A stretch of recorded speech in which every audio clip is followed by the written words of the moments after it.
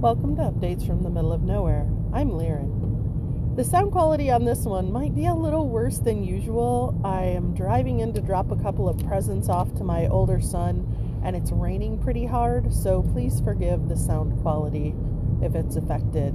I'm also a little stuffy today. I don't know what's going on. It's probably just the weather. I don't feel bad otherwise, so I can still smell things. Jeff and I joke about that, but we're only partly joking. This episode is, I know it's not Wednesday, but something happened yesterday that I found out about at 5 o'clock this morning. I woke up, and for some reason, I think I must have been dreaming about him.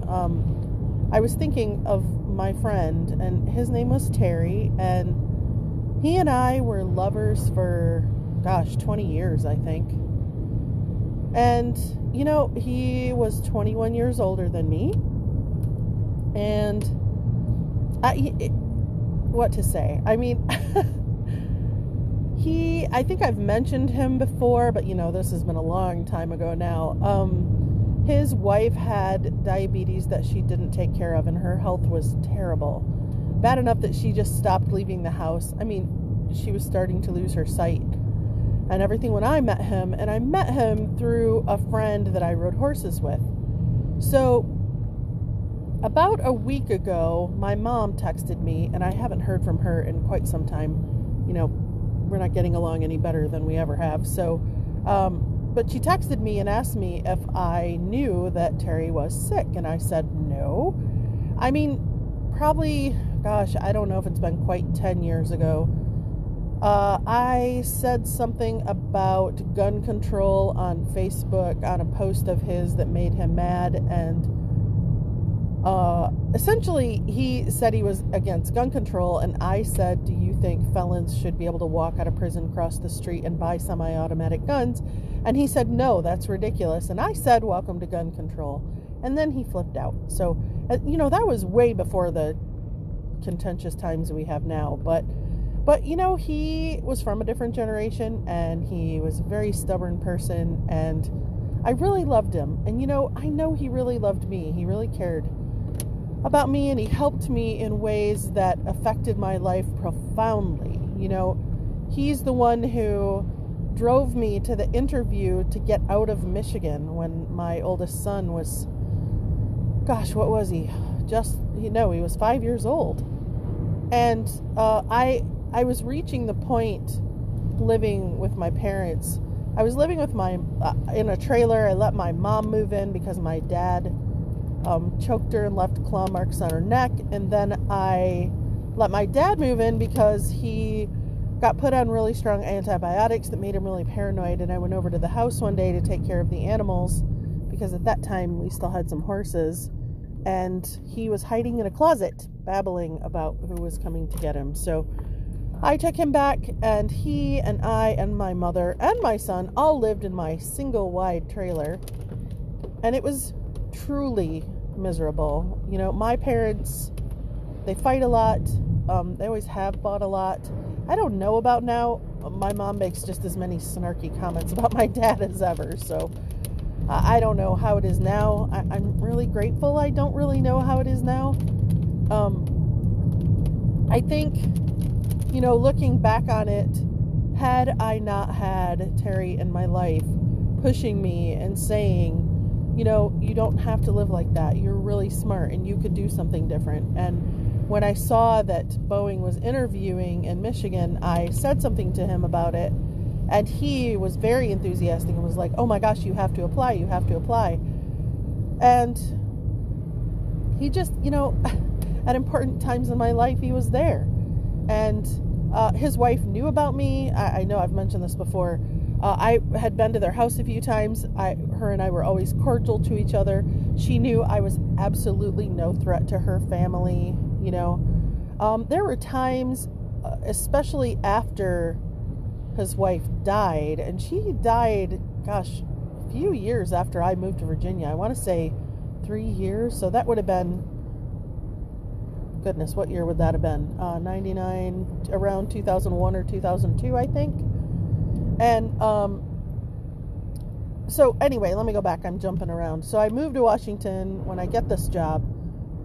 He drives my car all the way from Michigan to Seattle, Washington to me, and spent a couple days. I was in a hotel for the first week or so, and I think by the time he came out, I think I was still in the hotel. I'm trying to remember if I had found my apartment yet. I don't really remember, to be honest, but anyway, he spent a few days. We went whitewater rafting, the only time I've ever done that in my life, and it was great fun. He was always there to help me for the years that he was in my life, and I will always be grateful to him for that. So anyway, he came to my wedding when I married Jeff. He drove down here, and on the way home he got in a terrible car accident. Some idiot did a U-turn on the expressway with his headlights off at night and pulled out right in front of him, and he was in a Ford Fiesta, which I don't know if you know what those are, but they're little teeny tiny cars. They're the kind of car people joke about driving a windshield. And he was in the hospital for quite some time. It shattered the end of his tibia bone, which is his thigh bone going into his knee. And he walked again and everything, but I couldn't believe that happened to him from coming to my wedding of all things. And when his wife died, when I found out that she had died, Jeff said you should go to him, because he really, he was a pretty stubborn person. He has 2 kids. I'm trying to think of a diplomatic way to say this. Neither one of his kids are the sharpest pencils in the box, and I'm not saying that in a judgmental way. I believe his son was either in special ed or almost in special ed, and his daughter wasn't much better. So I don't say that to be mean-spirited. I say that to say that I knew fully well he wasn't going to have any support from them. Their focus was going to be on what they were going to get, So I went up there. I stayed with him for, I think I was there about a week. His kids hated my guts, of course. His son is, maybe 2 years younger than me. As I said, he was 21 years older than me.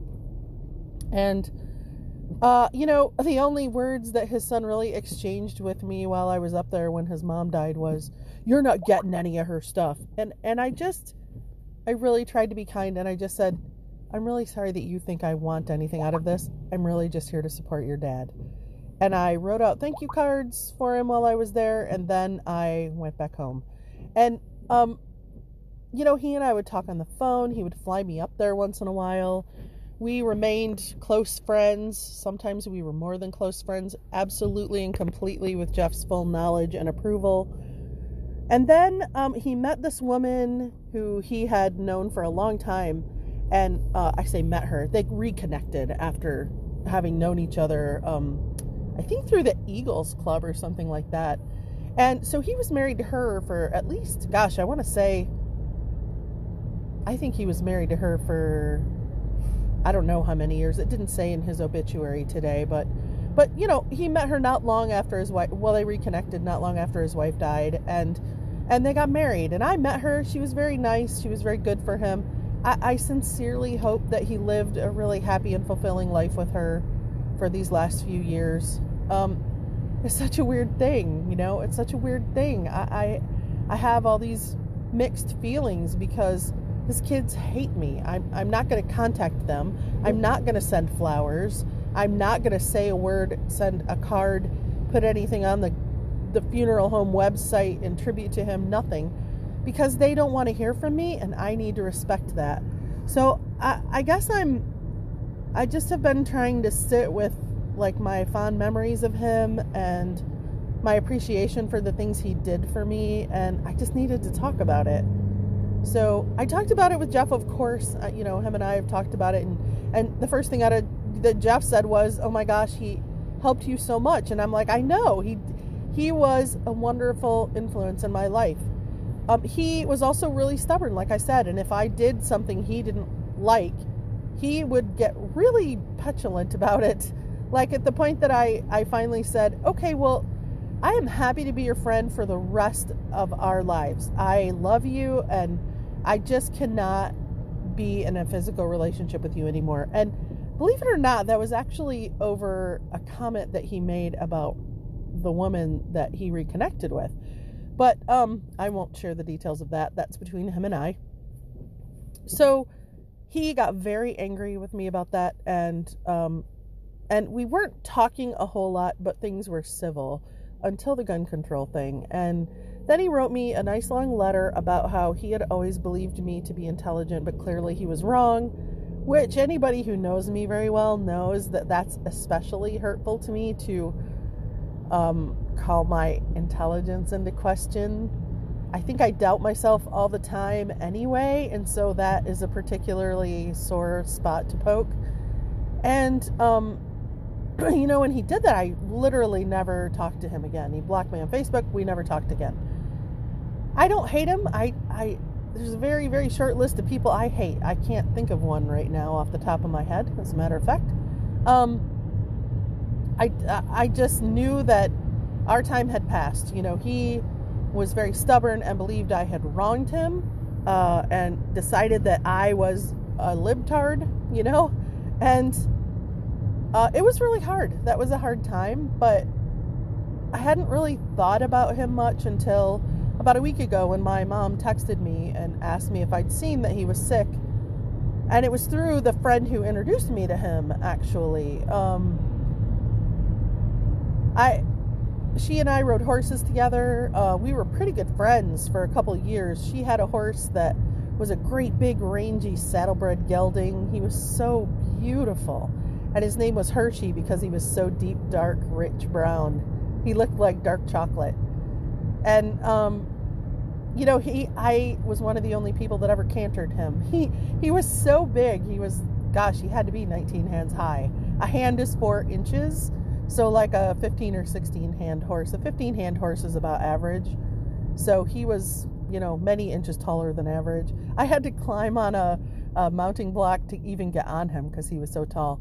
And when he cantered, we used to ride together all the time. And my saddlebred was not nearly as big as him. My saddlebred, he was tall. I mean, gosh, he was a little over 16 hands. He was a big horse. But he had little delicate gaits, and when he cantered, it was this little collected thing, you know. I mean, he wasn't explosive or anything, and Hershey was just exuberant. You know, he was very well behaved. It wasn't that he was a bad boy. It was just that when you asked that horse to canter, it felt like he was gonna burst. I mean, take off like the wind. And he didn't. It's just that he had such a long stride that he covered a ton of ground. And so she had only cantered him a couple times because it was really scary. It really did feel like he was about to just fly out from under you because he just exploded forward, you know. And I very vividly remember cantering him because it was so much fun. You know, I remember just sitting on his back and thinking to myself that was something that not a lot of people would ever experience, you know. That feeling of so much controlled energy at my fingertips. It was amazing. And she used to love to watch me canter him because he was so beautiful. I mean, the way he moved, he was just beautiful. And so we would sometimes go to the barn and she would just stand in the middle and watch me ride him and canter him. And we would go trail riding and we would switch horses. And we would go, and my horse couldn't keep up with Hershey when he cantered. My horse's name was Fantasy, and he had this little, you know, collected canter. So I would tell her, okay, hold on, and I would take off like a shot down the trail and turn around and you know, come flying back. And then we would walk together and trot a little bit, and then she'd say, canter him again, and I would do it again. And it was wonderful, wonderful times I will always remember. And it was one of the moments, you know, I think when you get older, I don't know if this happens for everyone, but sometimes I will stop and I'll think about experiences I've had that were like lightning in a bottle, you know, that were like, ooh, I hope I'm not going to cry about this, that were like just like captured joy, you know. Sorry about that. Jeff called in the middle of me recording an episode. That's never happened before. Anyway, I was saying that sometimes I look back and I realize that there were moments that were just like lightning in a bottle, and you know, those were some of them. Just there's not a lot of times. I mean, I remember thinking the first time I did it, this is why some people love fast cars. I remember actually having that thought and thinking this is like my version of loving like a hot rod, you know? And it's not like I've always had a love of muscle cars. I had a boyfriend who had a muscle car that had like a really growly exhaust system, and I loved that. I have no idea why. And like when he punched the gas, you jumped in your seat, you know? So I don't know. It got me thinking so much about the past and about him, and I decided, you know, I'm making a conscious effort to just think about the good things, because man, why focus on the negative ones, right? Like, what's the point of that? So that led me to thinking about my friend who introduced us, and riding that wonderful horse of hers, and the really good times we had together. And once I left Michigan, I don't, you know, even before that though, we lost touch. I don't know if she was upset with me for being in a relationship with him. She never said as much, but I think she felt like it was disrespectful to his wife. And you know, a lot of people, they don't understand how you can do things like that, or like they really don't understand polyamory or any of that. And I get it. I don't judge her for that. I realized that I did value the time that we spent together, and I did, you know, some of my best memories were on the back of her horse.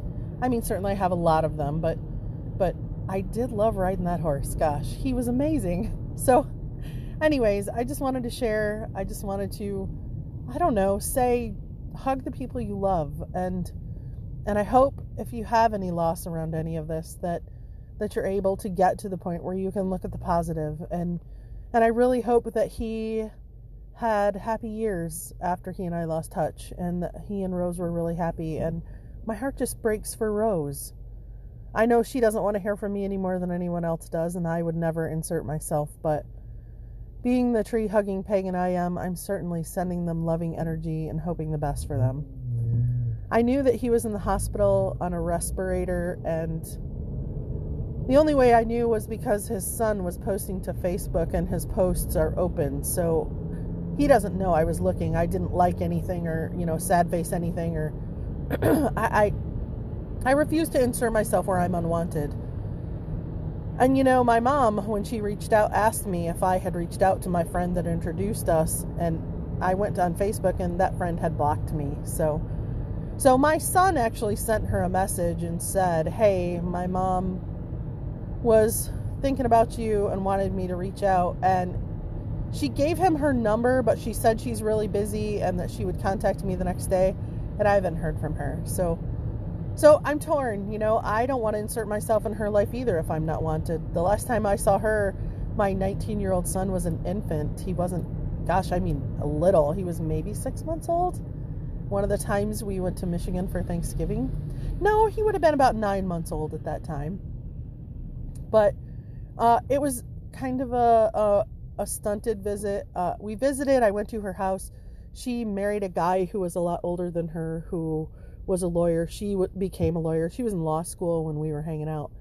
And I don't know, you know, they just lived a completely different life than me. They didn't have any kids. He had kids from his previous marriage. So we just went different directions in life, and I think that's probably why we lost touch. Or, I don't know, I mean, like I said, she never actively, that I remember, said that she had a problem with me and Terry, but I don't know.